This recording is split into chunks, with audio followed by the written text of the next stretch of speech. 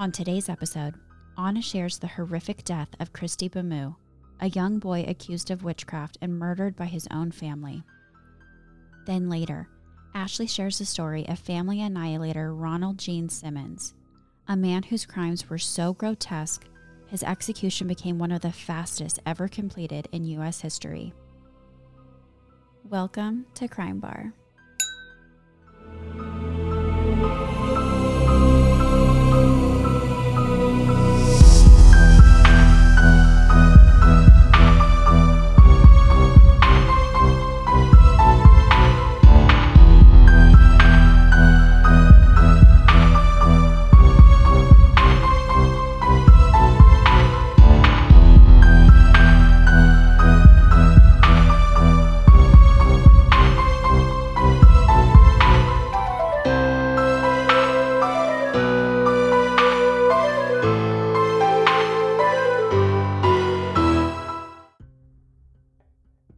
Good morning. Hello. Yeah, it's hard not to say how are you following that. I know. But I know you're doing well, so don't answer. Okay, I won't. Merry Christmas, happy holidays. Happy holidays. It's our our holiday episode. Absolutely, I cannot wait. Did you have a hard time finding a holiday themed story? That hasn't been covered a million times? Yes. Well, everything's been covered. We're not investigative We're journalists. We're not going to break a story. Yeah, we're groundbreaking. No. And also it's tough because it's the holidays and it's nothing like covering like a grisly murder on like a really happy day. But I did it and I think you did too. I did it too. And mine is like, actually, speaking of not finding something covered, I've never heard this story covered before anywhere. So it's really... So it is groundbreaking. You did it. No, I definitely didn't. I'm not going to take credit for that. But it was groundbreaking for you and I. Cool. I'm going to break this story to you. That's good enough for me. Yeah. What are you going to do for the holidays? Just spend it with my parents. Oh. Yeah. Small little Christmas. Nothing big. We normally do like a huge Christmas Eve dinner at my uncle's, but not this year. Sad. What about you? I felt impolite asking you. What about you, Ashley? Did you say you feel impolite asking me? I felt impolite not asking you. I just realized I just ended it with, I'm doing this, and then I didn't ask you. But because that's all that matters. Yeah. What about you? I don't really know. Like with COVID, we're not really sure. Yeah. So. It won't be a big party. Let me tell you that. No, definitely not. Okay, cool. Okay. I haven't had coffee today, which I'm now feeling is a huge mistake. Do you want one? Fuck me. Yes. Is that okay? Do you have time for me to make one? It would take like 5 minutes to make it. Okay, cool. I wouldn't mind having a coffee too. So. Okay. Bye. You're recording? Yeah, this is all recorded. Okay, no, I just was making sure that all of a sudden I'm like, if we fucking go an hour and 45. Do you want to pop your head out? I'm going to pop my head out just for comfort. 1 second. It's green, so that's good, right? You mean I'm fucking with you. Oh, I'm like, what the fuck? I just woke you up a little bit. Yes. All right.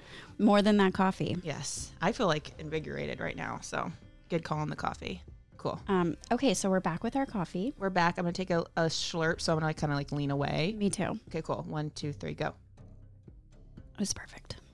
Oh, it tastes like I slept 10 hours when I didn't. Okay, so I'm going to go first because your story's longer, right? Correct. I have lots to say. Okay.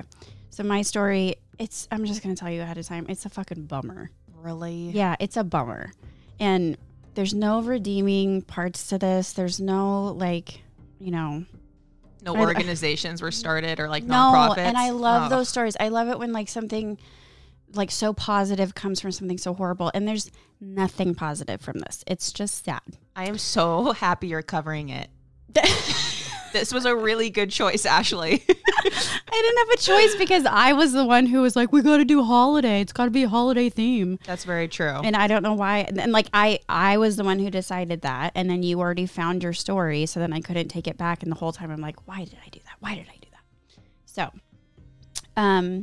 I'm doing the story of family annihilator Ronald Gene Simmons. Hello? No, I'm listening. I literally just closed my eyes and I'm like, this is going to be a family wipeout. I can just feel it. And I'm Well, I mentally said family prepared. annihilator. Oh, I don't really. Yeah. Wait, is that what that means? Yes. Annihilate. Okay. Cool, Annihilator. Cool. Yeah. Family annihilator. Like he killed all of them. That word sounds a lot like annihilation. Wait. Oh, man. Okay. Annihilation? Yeah. No. It's the same. Oh. It has an H in it? Yeah. Yeah. Okay. So I thought that was something very different. So yeah, he annihilated his whole family. And it's just sad. Mm-hmm. I got all of this information from Murderpedia. I don't know if you have come across that. Of course. Oh, have you? Of course. Yeah. For one of my cases, one of my solo cases, I did most of my stuff for Murderpedia. Oh, it's bless you, Murderpedia. I know. They're incredible. Right? They're doing a good job. It's got everything. Like it's amazing. Mm-hmm. So this story starts on Monday, December 28th, 1987 in the small town of Russellville, Arkansas. And by small, I mean, I think I read it was like less than 20,000. And I think that's small, but that sounds so big to me. I'm like, small to me is there's 75 people in that town. 20,000 is overwhelming. Is it though? I mean, like living in LA has really kind of warped my definition. Like, I don't know. I don't know. I guess I just know like 100 people total. So 20,000 sounds like a lot, but keep going. So 47-year-old Ronald, who actually goes by his middle name, Gene. Gene drove from his trailer home in Dover to the Peel, Eddy, and Gibbons law firm in Russellville. He walked through the front door and approached a receptionist that he knew named Kathy Kendrick. Kathy was only 24 years old, and it's believed that she was targeted because Gene had become infatuated with her recently, but she had rejected him. So he shoots her in the head 4 times and then turned around and casually walked back out the way he'd entered. You just really jumped right into the murder. I was expecting like a slow build. No. Oh my God.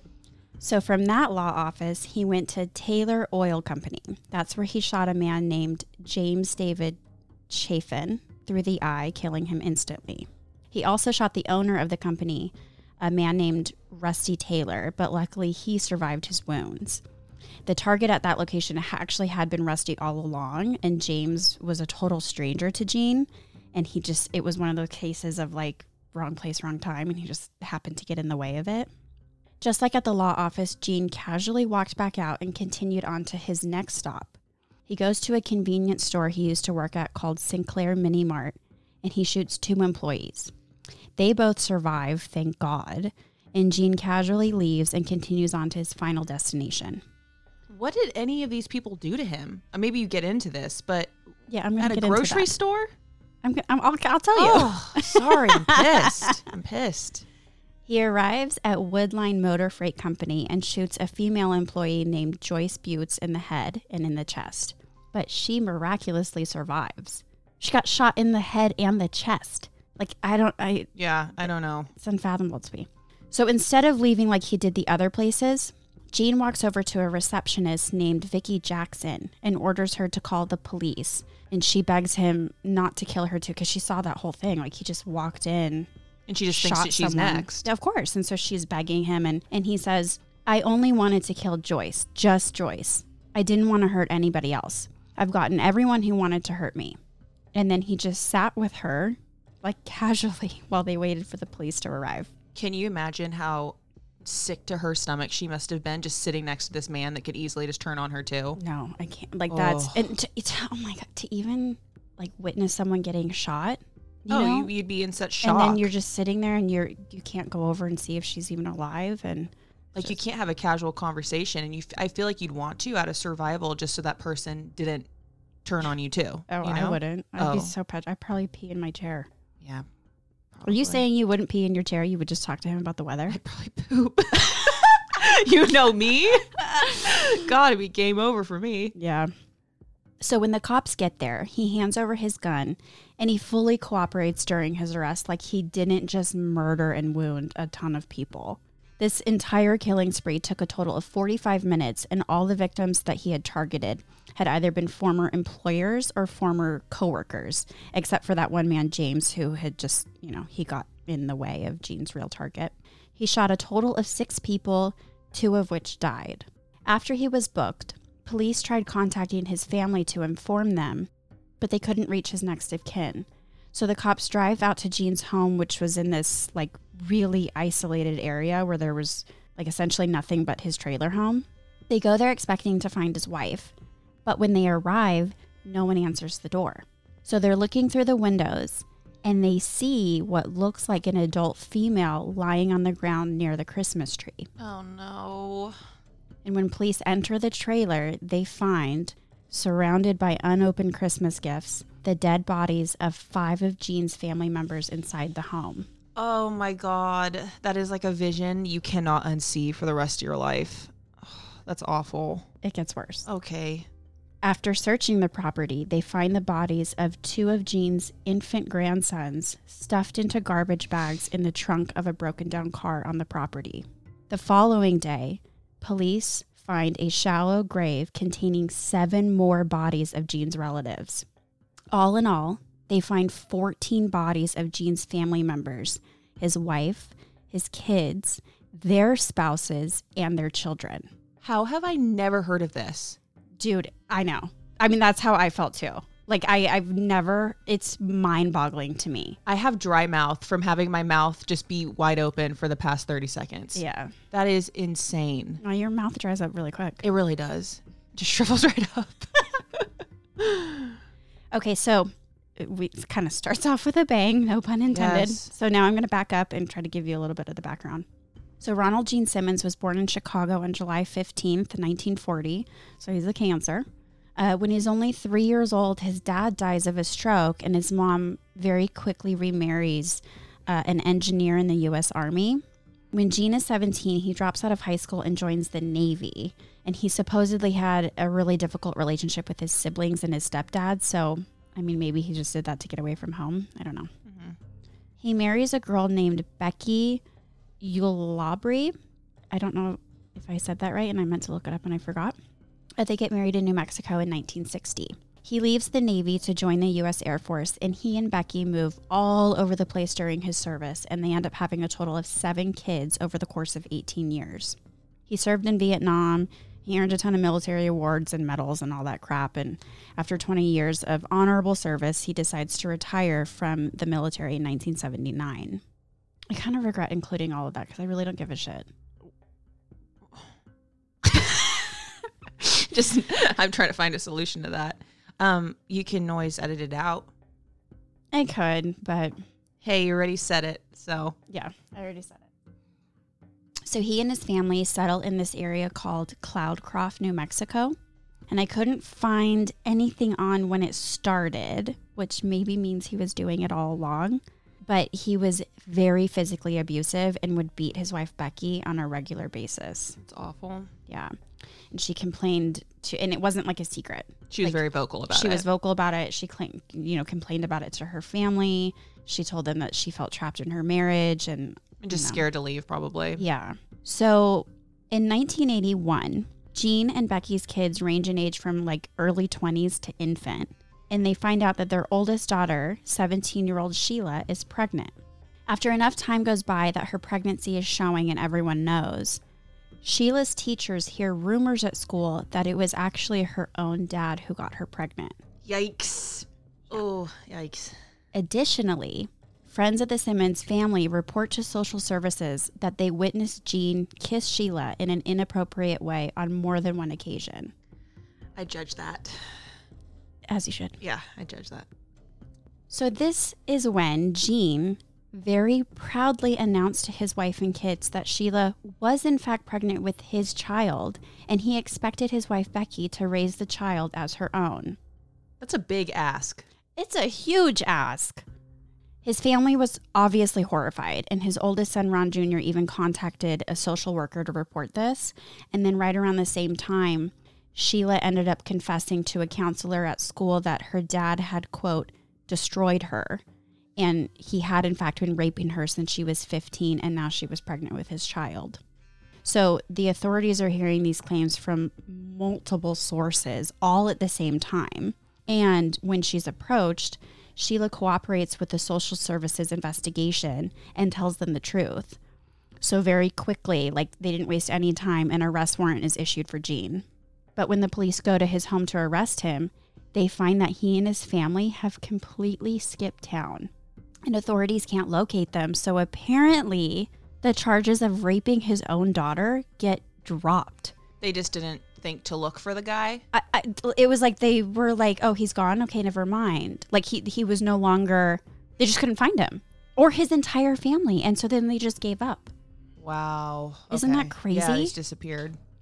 So the family ended up moving to some really isolated area in Arkansas for a short time, and then ended up settling permanently on this even more remote area called Dover, which is about 15 miles outside of Russellville. Dover had a population at the time of roughly 1,400 residents, which I know is super tiny. That is small. Now that I deem small. Yes, I know what I said earlier, but like I know for a fact that that is small. He buys 13 acres of land and situates 2 old and very run-down trailer homes together in a sort of like haphazard way. And the home didn't have indoor plumbing or a phone. Okay. And even though they were on acres and acres of land with no neighbors in sight, Gene constructed this super janky 10-foot high privacy fence made out of like scrap metal and other pieces of junk he had lying around. So it's everything about it. None of this is safe. No, either. and it's just scary. Yeah, it's very scary. He further barricaded the home with cinder blocks and barbed wire, and he placed large no trespassing signs everywhere. So it just looks like the way that I'm envisioning it, it just sounds like a horror movie. What I'm picturing is scary. like a chain link fence with the signs that say like caution, dog will bite or something. And it's like a Rottweiler running with its mouth open. You know what I mean? Really? That's like not as scary as what I was picturing. Oh, it's scary when you're there. It's scary when you're there for sure. The property was full of like rundown cars and junk that Gene would collect as, quote, building materials. Okay. But he didn't build anything. He was a collector, if you will. Yeah. He called his gross little compound Mockingbird Hill, and it was just like his own little oasis, like away from the world, where he controlled and abused his family. So after their move, he starts getting low-paying odd jobs in Russellville, and he can't manage to keep any of them. All of the businesses that he targeted in his shooting spree from the beginning of the story were all the locations of these odd jobs, and he was fired from every one of them. And at least one of them he was fired from specifically after multiple complaints that he was sexually harassing other employees. And he was just like a real dick. An all across all-around the piece board. of shit. Yeah, he's just terrible. And he was super possessive and controlling. He made sure he was the breadwinner and that he controlled all of the finances. His wife, Becky, attempted to leave him on multiple occasions over the years, but he made it impossible to do it without leaving some or all of her kids behind. And because she just wasn't willing to leave her babies behind, she was completely trapped. She prioritized her children over her own well-being. Yeah. The kids weren't allowed to have friends over, and they weren't allowed to go anywhere outside of school. Becky wasn't allowed to see her family or have friends of her own, but she was allowed to attend a local church on occasion. And the people who knew her from church later claimed to have seen bruises on her arms and neck regularly, but they never reported it. They never even talked to her about it. Gene even did shit like open everyone's mail and inspect it. Great. Like, he just like controlled every aspect of their family life and their home and all that stuff. He just went down the list of all the ways one person can be awful and then checked all the boxes. Yeah. So because the trailer didn't have indoor plumbing, he made his kids dig these holes in the ground outside as outhouses. And I believe that I read there were 2 makeshift outhouses on the property, but then a few weeks before Christmas, Gene instructed his kids to dig another hole because he claimed he wanted to add a 3rd outhouse. Oh, fancy upgrades. Yeah. The kids dug the hole, but then Gene didn't finish the job. So the hole just became this like really gross cesspit near the trailer. Yeah. Gene was said to be a very sarcastic know-it-all that drank a lot and spent a lot of time by himself in a dark, foul-smelling room, which is like a really weird thing. Like, what made the room smell? Like, what are you doing in there, sir? Yeah. So up until the rumors about who fathered Sheila's unborn baby, All of the teachers of the Simmons kids didn't suspect anything was going on at home, which seems really crazy to me because like the ages of the kids range so significantly that we're talking about many different teachers. Mm-hmm. And then on top of that, this is a really small town where everyone knows everyone. So even though the family kept to themselves on their little, isolated plot of land, it just seems bizarre that nobody suspected any abuse. And obviously, the people at that church who saw bruises on Becky, they're not seeing the kids. Yeah. But it's just... Well, what year did this happen again? We are in the 80s. Okay, so you never know. It's like the ways that people look for abuse could have shifted, or like the knowledge on that, because maybe people were just trained to look for the obvious signs and not necessarily just being withdrawn or, It's a little bizarre. Like, Yeah, I agree that could be it. But the teachers, after all this happened, the teachers also said they didn't really know the kids, which also seems really strange to me because classes are small. Were they just ignored, or were they because they were poor? Were they considered? But they lived in a poor area. They're all on the same, economic. That's weird. It's hard to explain that. I don't It's really that. strange. Yeah. And I'm sure that everyone who had regular contact with those kids carries that guilt forever. So I'm not trying to be judgmental because hindsight is always 20/20. It's just so sad. It's just more like trying to understand so that it doesn't happen again. Like, what are the signs to look for and things like that, So then after these murders, all of these teachers stated that the Simmons kids were always clean. They seemed well fed. They behaved like normal kids. They rarely missed school. Their studies were all average and nothing that caused anyone to take notice. And the school bus driver said that every morning the kids were always at the bus stop waiting. They were never late, and they were always polite and well-behaved. Those are all things that would not raise any red flags. I mean, even I think in my own brain, I would think that the child would be, unclean, wearing the same outfit over and over again, not coming with food, being, sporadically late or what, you know what I mean? Like, those are the things that I would be looking for. Yeah. So I can kind of understand a little bit where the teachers were coming from. Yeah. So not long after settling into this creepy little compound, Sheila gave birth to a daughter that she named Sylvia Gale. Jean forced Becky to raise baby Sylvia, and Becky didn't really have any way out of it, and she told her family, "I'm humiliated doing this." The three oldest kids, Ron Jr., Sheila, and Billy, all got out of the house as soon as they possibly could, and they built new lives for themselves. But they had four siblings who were still young and living at home, and then, of course, their poor mom. So while they did make new lives for themselves away from him, they were still pretty involved in the family. And Jean seemed particularly upset by the fact that not only did Sheila leave the family home, but she also took Sylvia with her. So she ends up meeting and marrying a man named Dennis McNulty, which felt like the ultimate betrayal to Jean. His daughter had moved on to another man? Yes. That is disgusting. Yes. And Dennis was a really good guy who knew the truth about Sylvia's paternity, and he accepted her as his own child. Kudos to Dennis. Yeah. It makes me so sick. I know. It just makes me so sick to think about it. Just so full of rage. Yeah. I would have a hard time not hurting the man that did that to my wife. Yeah. So Jean's last job before the murders was at the Sinclair Mini Mart. He had been working there for the past year and a half. But on Friday, December 18th, exactly 1 week before Christmas, Jean is fired from his job at the Mini Mart. And I couldn't find any reason why, but it's not hard to come up with some pretty solid guesses. Yeah, absolutely. Probably hitting on some poor female. So why exactly he decided to kill his family is unclear. And apparently whatever information he gave to police after he was arrested didn't shed any light on that either. But what we do know is that a few weeks before Christmas, Becky had written a letter to one of their sons, Billy, and she alluded to wanting to divorce Jean. Her letter read in part, "I don't want to live the rest of my life with Dad. I'm a prisoner here and the kids too. Every time I think of freedom, I want out as soon as possible." On the morning of Tuesday, December 22nd, after the kids go to school, Jean shoots his wife, Becky, to death.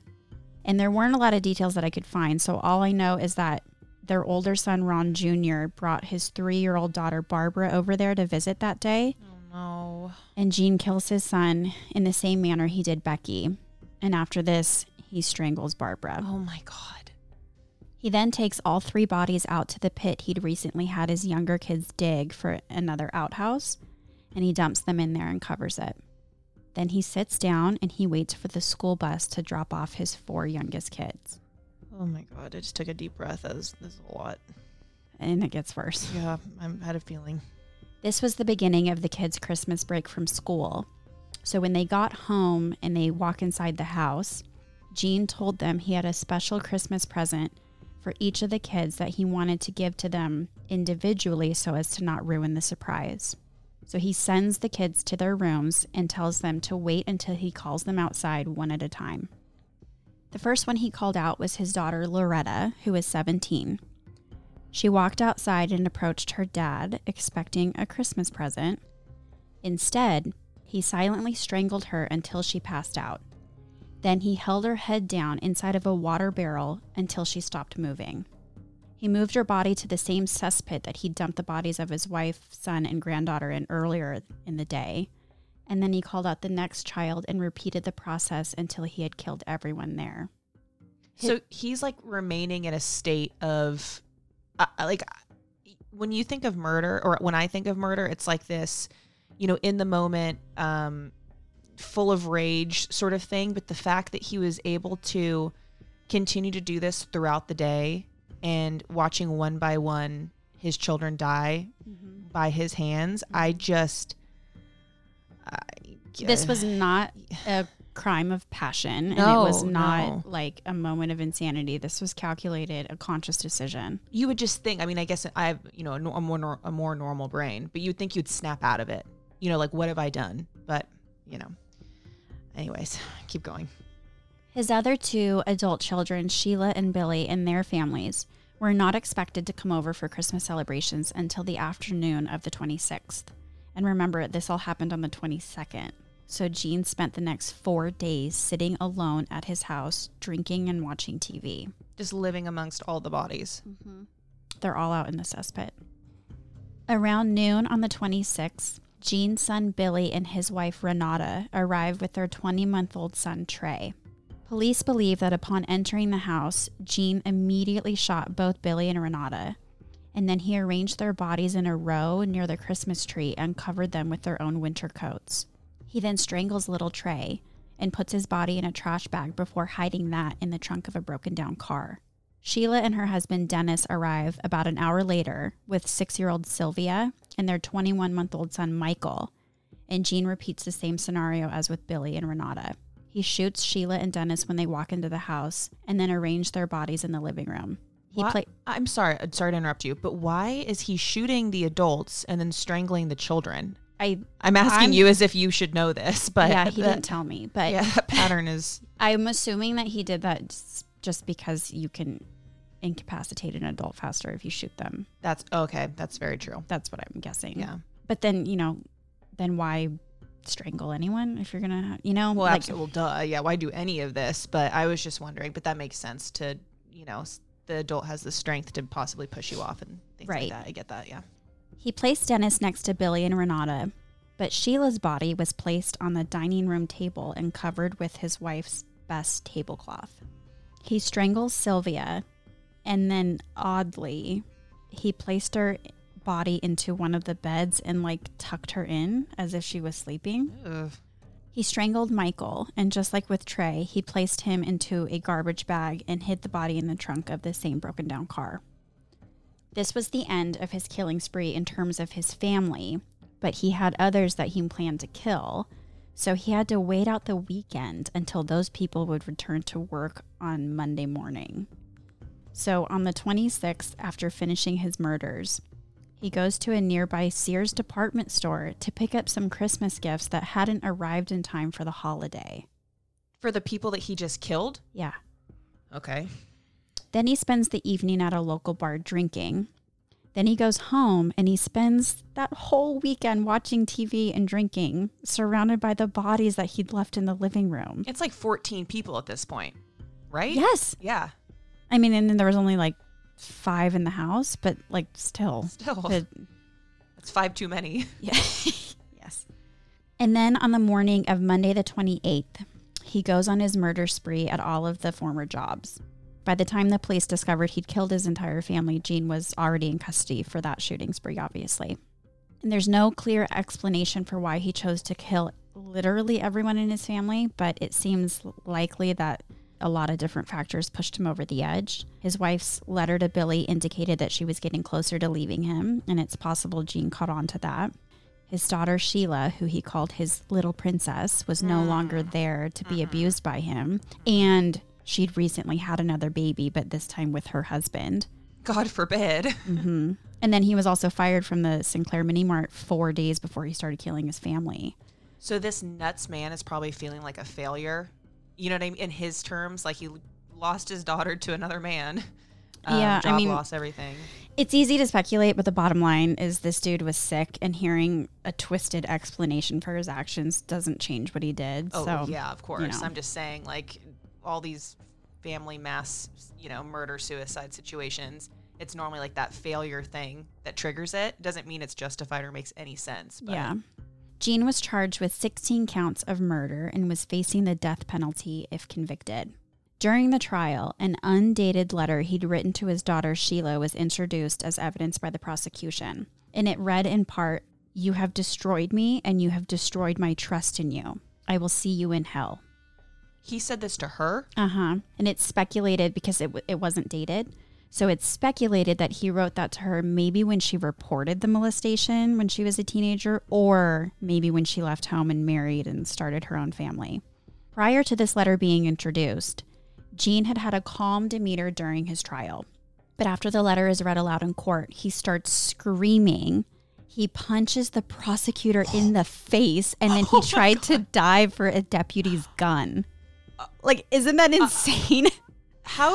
This is like, how has a movie not been made about this? I can't even believe I've never heard of this.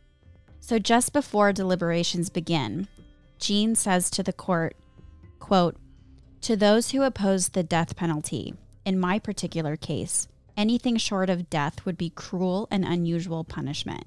Like, yeah, exactly. Finally, something we can agree on, absolutely. Gene. For the deaths of Kathy Kendrick and James Chafin, he was sentenced to death by lethal injection plus 147 years in prison. That'll do. And then for the deaths of his family members, he was sentenced to death by lethal injection. And he repeatedly waived all rights to appeals. Okay, so I want you to see what he looks like. Because when I was researching this, I was really deep into the story before I saw any photos. But when I did, I literally gasped. I'm nervous. He is the creepiest. He looks exactly like he behaves. Oh my God, that's not what I was expecting. Stop.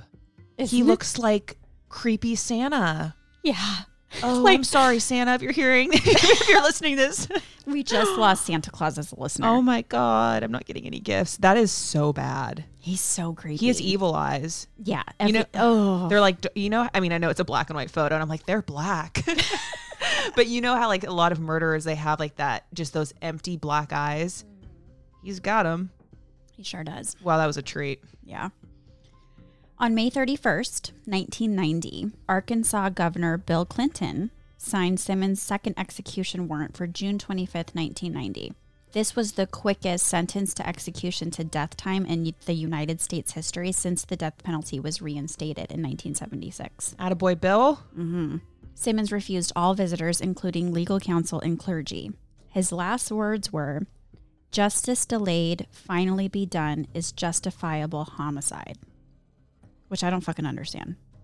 Do you? No, I didn't. Can you repeat that actually? Because I didn't understand that. Can you actually say that again? Justice delayed, finally be done, is justifiable homicide. I don't even think that's a sentence. I just think they put words. I don't understand it. I don't know why my brain can't compute that. I'm sorry. I can't either. So, Okay. I mean, I don't know. Who cares? Yeah. No extended family members claimed the body, so he was buried in a pauper's lot somewhere. A pauper's lot? Yeah, I don't know what that is either. I know. Should I Google what a pauper's lot is? I don't know. I was thinking jalapeno poppers. Let me see. No, it's P-A-U-P-E-R. P-A-U-P-E-R, pauper's lot?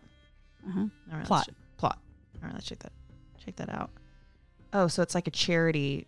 It's like a pauper is someone that receives aid from funds designated for the poor. Oh. So maybe it's someone that can't afford like a proper Oh, burial. I see. Yeah, that makes sense. Yeah, because if his family denied the body, they didn't want it. His extended family that he didn't kill. Oh, so then- it means that people who are buried in this kind of plot do not have the exclusive right of burial, a phrase that defines someone's rights over a private grave. Oh. Okay, yeah. Oh, does that mean like if like police wanted to dig it up, they could without any like they don't need permission from family or something maybe? I'm so confused because one thing says that and the other one is very clear and concise. It's basically a grave paid for at public expense because the deceased family or the person's family could not afford one. And he also killed his entire family. So I don't think that they would have even had an option to. No, I mean he had extended family. Oh, okay. Like his wife's family, his Basically no one could afford it. well, they didn't want it. Yeah, they didn't want, yeah. People pop. I'm just saying the definition of. Yeah. This is the largest family murder in U.S. history with 14 lives snuffed out like they just didn't matter. He killed 16 people in total and attempted, but luckily failed to kill 4 more. The victims were as follows. His wife, Becky, who was 46. His son, Ron Jr., who was 27. His son, Billy, who was 23, and his wife, Renata, who was 21. His daughter, Sheila, who was 24, and her husband, Dennis McNulty, who was 23. His daughter, Loretta, who was 17. His son, Eddie, who was 14. His daughter, Marianne, who was 11. His daughter, Rebecca, who was 8. His 6-year-old daughter/granddaughter, Sylvia, who'd been the product of raping his daughter, Sheila. His 3-year-old granddaughter, Barbara Simmons, who was the daughter of Ron Jr. His grandson, Michael McNulty, who was 21 months and the son of Sheila and Dennis. His grandson, Trey Simmons, who was 20 months and the son of Billy and Renata. And then his other 2 victims that weren't related to him were Kathy Kendrick, who was 24, and James Chafin, who was 33. And just after reading all of this, I couldn't stop. I know we talked about it a little bit earlier. I couldn't stop thinking, like, how could no one notice anything or say anything? Like, how did all of this that kind of abuse just go unnoticed? This was a huge family. And a major, major accusation of a horrific crime was brought to authorities just a few years prior, but nothing came of it. So, like, how does that happen? It was going on for a long time. It wasn't like this man just snapped one day and became this. Like, he's been doing this since the children's birth. And but from that's what day I mean. one, it's so insane then to me. how does nobody... And I think it's the size of the family that's the most baffling, because I think if you have a really small family of 1 or 2, I think it could be easier to overlook. But 7 kids? Because it has the opportunity to, it can reveal itself differently according to different personalities that way. If you have just 1 or 2, I think it's easier to contain almost or keep an eye on. But when there's that many, some personalities might be able to disguise it while others just cannot. So that is mind-blowing to me as well. This paragraph from an article written by Anna Swan says it perfectly. How could a school system see these children on a daily basis and notice nothing odd psychologically, emotionally, or socially? Perhaps we lull ourselves into believing agencies, trained professionals, and organizations are in place to spot problematic families such as this and intervene before a tragedy such as this can occur. But the sad fact is that this sort of child abuse, spousal abuse, and dysfunction go unheeded every day. And that's the super bummer Christmas story of family annihilator Ronald Gene Simmons. Oh my God. I know I've already said it, I think 3 times. The fact that that's the largest, you said mass murder? Family mass murder. And I've never heard of this ever. Yeah. And I don't know. I honestly, I couldn't retrace where I found it. I was so deep trying to find the holiday one and then I don't know how it happened, but anyways, it's a super bummer. I'm sorry. My story is also going to be a super bummer, but on a very different type of story. Lots of variety this episode. Okay. You ready for it? Mm-hmm. All right. Your mind's going to be blown multiple times throughout this, because mine was. So I don't know if it was your story or the fact that I forgot to put deodorant on this morning. It is not good over here. You are very lucky you're in a separate room. My BO is next level, Ashley. Like I thought, like, because I'm 28, that you just kind of stop needing it because you're... Oh no, that's not how that works. Oh yeah. And I was like, I just do it out of habit. You know, I put that deodorant just because it's a habit, but it's so necessary for me personally. It's necessary for everyone. Yeah. PSA, wear deodorant, everybody. Everyone wear it. It's key, a key part of your routine. Mm-hmm. You're not above it. No. Okay, so I want to make this very, very clear before I dive into this story. I fully understand that there are cultures, religions, and traditions completely different than my own, but so I like to learn and I like to try to understand with an open mind and an open heart. And while I might not agree or believe everything I read, I never want to sound judgmental or critical. Throughout this story, I will be discussing things far beyond anything I have ever seen or experienced, and the only thing I am judging and criticizing is the harm done towards children. Oh, that's what your story involves? Yeah, there's definitely, I know, I'm sorry. It's okay. My apologies, but it's important. It's really important to talk about because it covers a whole I thing. totally agree with that, but it's just hard. It is hard. They're not my favorite. No. So now that that's been made clear, I will start my story. Children have been accused of witchcraft for hundreds and hundreds of years. This is something I knew absolutely nothing about, but I had to write about it after doing some research and seeing that these accusations still fly around today. To me and many others, children are these innocent and sweet beings that just want love and approval. So for adults to accuse, torture, and kill children out of fear of possession and witchcraft is beyond me. That's not acceptable. Yeah, no, it's not. There's no excuse for that. Some of the most infamous child accusations occurred during the Salem witch trials back in 1692, but they also take place all over Europe and Africa. So you might be wondering, like I did, how a child could possibly become a witch in the accuser's eyes. Apparently, this could happen in multiple different ways. If two witches have children, then those kids will be witches.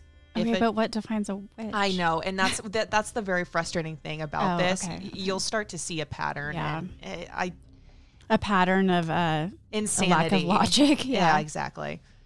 If a child married a demon or had sex with a demon, then they'd be a witch. Well, and I asked that question too quickly. You sure did. You sure did, because that's one of the biggest things for me throughout this is where's the proof? How do we know this? Yeah. If a parent had sex with Satan and the child was present, then the kid would definitely become a witch. Once again, reading that, try not to be judgmental and accept that everyone has their own thing, but that is no, we can bonkers. Judge that. We can judge that. I'm not going to pretend like I'm not going to judge that. No, that's insanity to me. Physical abnormalities, physical illness, or mental disabilities are also considered signs of possession. Premature birth, being an orphan, or even just showing signs of laziness could mean that you're a witch. Okay. If a kid misbehaved and was wreaking havoc around town, nobody was like, those are just some badly behaved kids. Instead, they were thought to have been led by the devil. You're talking like in the 1600s? Unfortunately, no. This is something that still occurs. I'm saying that this is like a mindset that is still occurring. Oh, wait, yeah, what? and it's specifically in Africa. Just stay tuned. I'm going to really dive into it. Okay. So basically, you have to be in perfect health and come from perfect circumstances, or else you might face life-altering accusations. The children that endure witchcraft accusations are subjected to horrific psychological and physical abuse. Not only do church pastors and healers get involved, but friends and family members as well. If the child isn't murdered, they are forced to suffer lifelong discrimination. When I was reading about the countless children that were violently tortured, murdered, or imprisoned, I was hoping that this was something that just happened a long, long time ago and something that was left in the past. Times were different, and the amount of information and research available was limited back then, yada, yada, yada, But unfortunately, these accusations still occur. In the African culture, a witch is the most feared and hated person in society, and they are believed to be the cause of all death and disease. I personally have never associated a witch with anything negative. Like, to me, a witch is someone who is like incredibly in touch with the world and has an ability to heal and is just much more intuitive than normal folks. but in the African culture, a witch only means evil. So you can see that this is a very, very serious matter on both ends. The constant fear of witches and the fear of being accused of being a witch. Yeah. Sadly, I would just be on edge constantly. Can you imagine? Oh, no. Sadly, the poor economy and spread of HIV and AIDS just made people want to point fingers and figure out what was causing all of this tragedy. This way of thinking is considered ancient, but apparently has been on the rise in Africa due to a few charismatic preachers. Pastor Helen Ukpabio is well known for accusing children of witchcraft. She is an evil woman. I'm just going to say it. I try not to label anybody, but this B word sucks. Oh. So her views result in the torture and violent deaths of children. In 1992, she founded Liberty Foundation Gospel Ministries in Nigeria. She believes that the devil can possess a child's body and basically control their every move. These children are considered wizards or witches and can reveal their satanic possession through crying, screaming, and not eating their food properly. So basically all very normal things. Being a child. Yes, being a child, anything that they're capable of. Nothing out of the ordinary. Her beliefs created a massive increase in child abandonment and abuse. The African Pentecostal charismatic preachers have been known to perform violent exorcism rituals on children. African Pentecostal is like a mix of Christianity and African witchcraft beliefs, by the way. I didn't know what that was. Okay.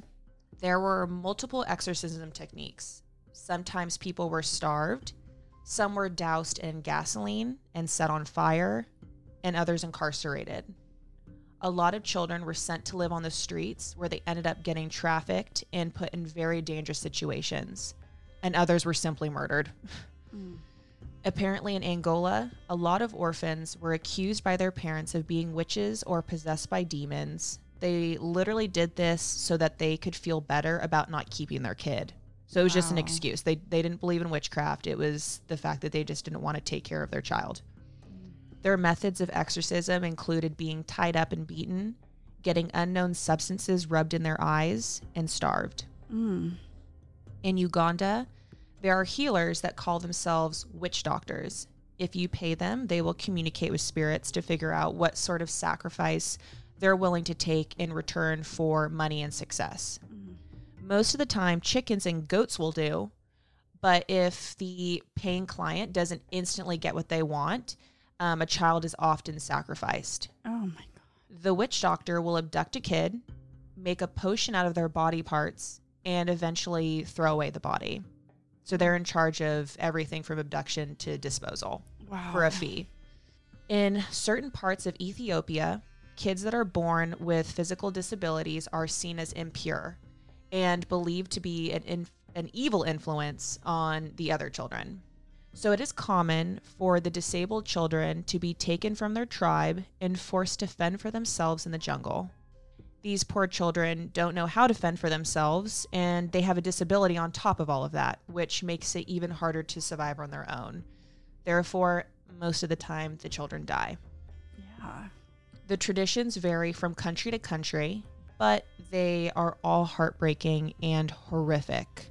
According to Wikipedia, in the United Kingdom, research by Dr. Leo Ruekby, and his name kind of rhymes with Buick, and so I was trying to do it like Ruekby. I had a hard time with it.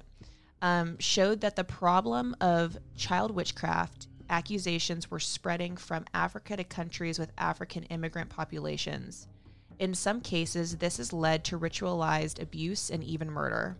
So it's unclear how many families just don't want to take care of their children and use their fear of witches as an excuse, and how many are actually fearful of their kids. Yeah.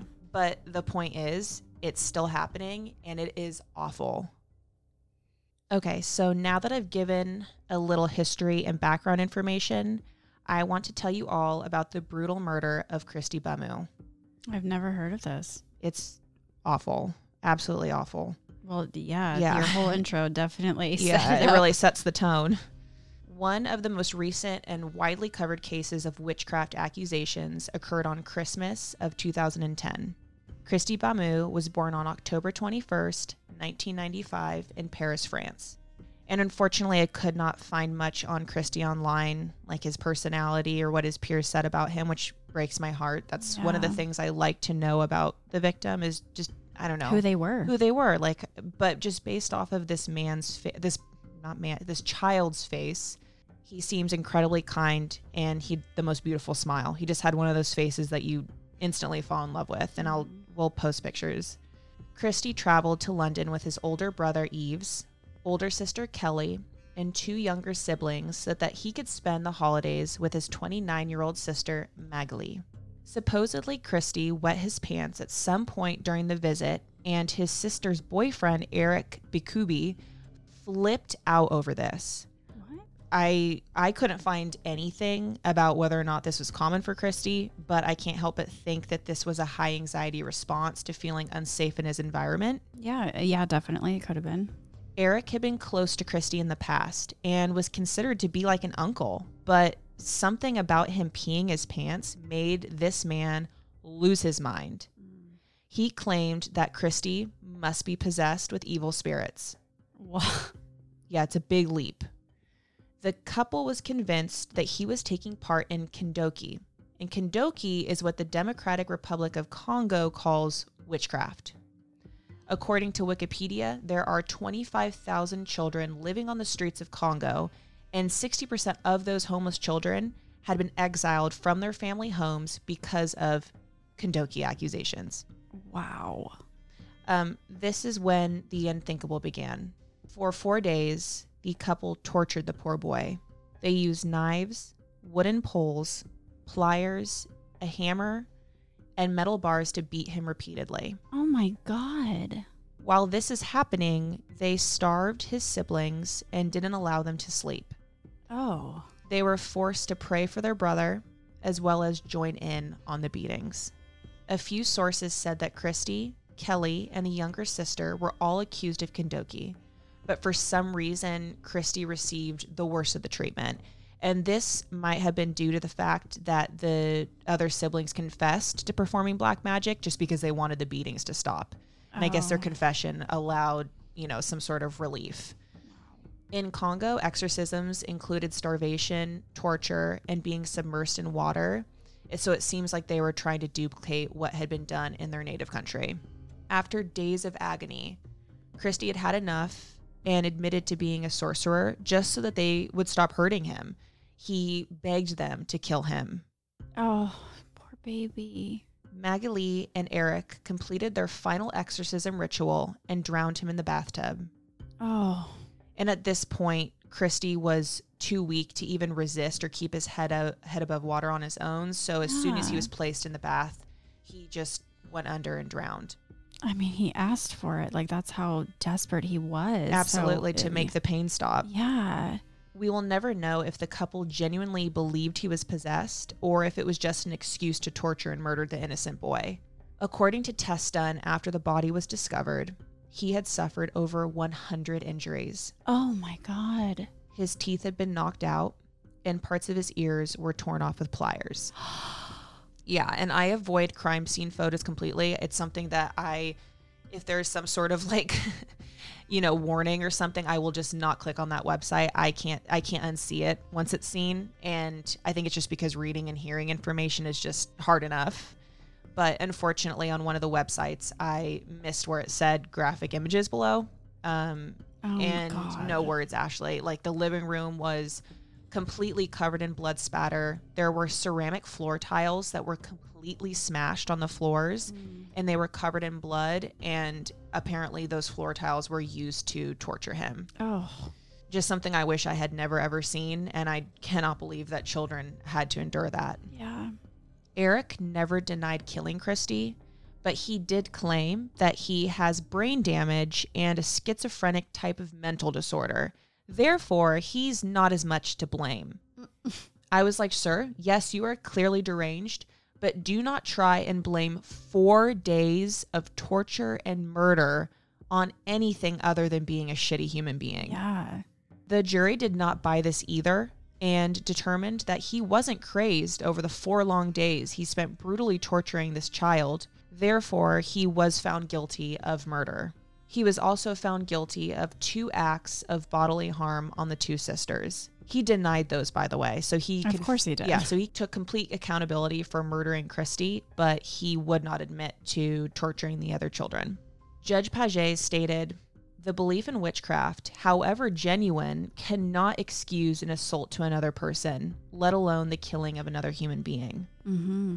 The sister Magdalene tried to claim that she was somehow forced into participating and didn't take any responsibility. She stated that her boyfriend Eric was controlling and that she felt stupid and weak around him. She also claimed that she never believed in witchcraft and that it was all Eric's obsession.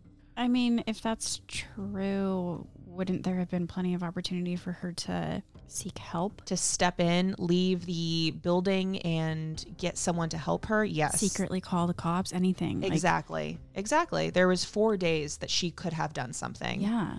Her siblings also had a very different opinion on the matter. Her sister Kelly discussed the horrors she experienced and witnessed. She said she could tell that Magali was convinced the siblings had come to kill her. The couple had gotten into their heads that they were all dangerous witches, and no matter how much they all pleaded, they could not convince them. Kelly recalled Christy asking his sister for forgiveness, and Magali told him that they deserved it and allowed the beatings to continue. So this woman that's not taking any accountability explicitly told these children that they deserved the torture that they were enduring. Wow.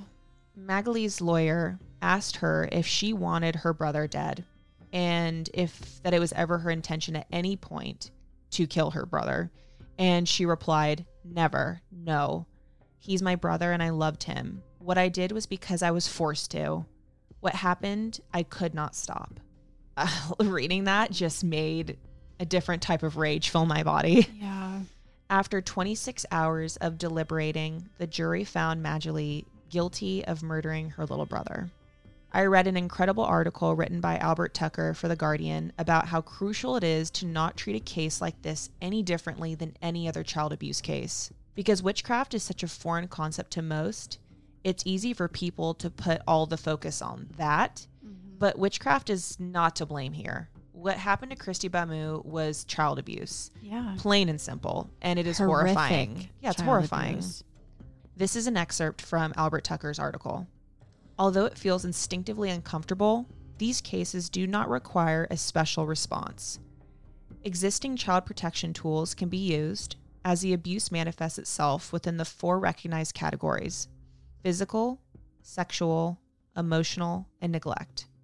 There are currently 47,000 children on at-risk registers in the UK, and the NSPCC reports that 2 children a week die through abuse. We need to make sure all frontline staff feel equipped to handle all forms of child abuse, including those linked to a belief in witchcraft and spirit possession. During the trial, Christy's father, Pierre, read a statement. Christy died in unimaginable circumstances at the hands of people who he loved and trusted. People who we all loved and trusted. To know that Christy's own sister, Magali, did nothing to save Christy makes the pain that much worse. We are still unaware of the full extent of the brutality. We cannot bring ourselves to hear it. Oh, that's heartbreaking. And I read an article that they have chosen to forgive the murderers just so that they can begin their healing process. They obviously, you'll never forget that, but I think just for their own, I cannot judge or make an opinion of any victim's healing process, but no. I could not imagine. I can't imagine even being in that scenario, much less a way to move on. Absolutely. Or continue moving. It's unfathomable. Because the family feels like, they've made multiple statements about the fact that yes, they lost their son, but they also lost other family members as well through this. Yes. Even though this crime is unthinkably awful, there are countless other stories like this. Like, there are too many to even mention. I was overwhelmed. Fortunately, there are people doing something about this. There are multiple organizations and charities that fight to protect children and to provide healthcare and food to those on the streets. We will provide links to a few different organizations on our website if you would like to donate. And that is the story of Christy Bamu. You did a great job. That was It's dark. so heavy.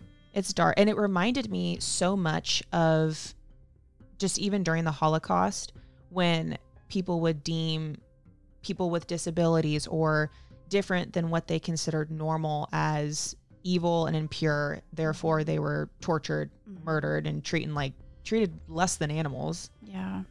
It's awful. You did a really good job telling it. That was an incredible story. Thank you, Ashley. Happy holidays. Man, what's wrong with us for enjoying this? I mean, it's, I don't know. Yeah, I don't know. I don't have the answer to that. I don't have an answer for it. Listeners, what's wrong with you?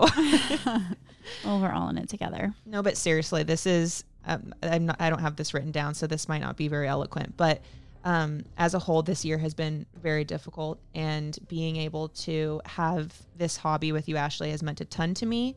And I hope all of you listeners have enjoyed getting to know us just a little bit. And I really thank you all for listening. All 4 of you. All my mom, Ashley's mom, and a couple of our friends. Yeah. We love you. I'm excited for this upcoming year in this podcast, because we decided to do this podcast this time last year in late 2019. And so then a few months into 2020, when we actually started it and then the pandemic started, we had to completely put it on pause. And then when we resumed, it was really difficult to try to figure out how to do it safely. But we figured it out. Yeah, we figured it out. And we, pretty soon, I think we'll be able to do our original idea. Sitting on one couch together, having wine, filming it. Filming it. Yes. But I've had a really good time with you too. I'm really glad that we are doing it. Yeah, we pushed through. And the fact that we had like I mean, it's awful having murder as your distraction, as like your oasis, if you will. I mean, that's our distraction all the time, with or without a pandemic anyways. It's true, but it's been nice kind of having something to distract us during a time of a lot of uncertainty, you know? Yeah, and just being able to talk about it with you has been nice. Well, I love you, and I hope you have a really good holiday and time with your parents. Thanks, Ashley. Yay for friendship. The whole time I'm like, friendship. This is awesome. Yay for friendship. Happy holidays, everybody. We'll see you next year. Whoa, cool. Yeah. Okay. Love you. Love you too. Bye. Thank you for listening. If you enjoyed this episode, please rate, review, and subscribe wherever you enjoy listening. We owe everything to the many journalists, authors, filmmakers, psychiatrists, and psychologists whose extensive work and expertise we pulled from to share this episode with you. For all of our detailed source material, please visit our website, thecrimebarpodcast.com. If you'd like to see content from today, you can find us on Instagram and YouTube at Crime Bar Podcast. We really love doing this show, and if you'd like to help with the continued creation of it, you can support by donating to our Patreon, which we have linked on our website as well as our Instagram, patreon.com/crimebarpodcast. This episode was hosted by Ashley Brumley Johnson and Anna Katharina.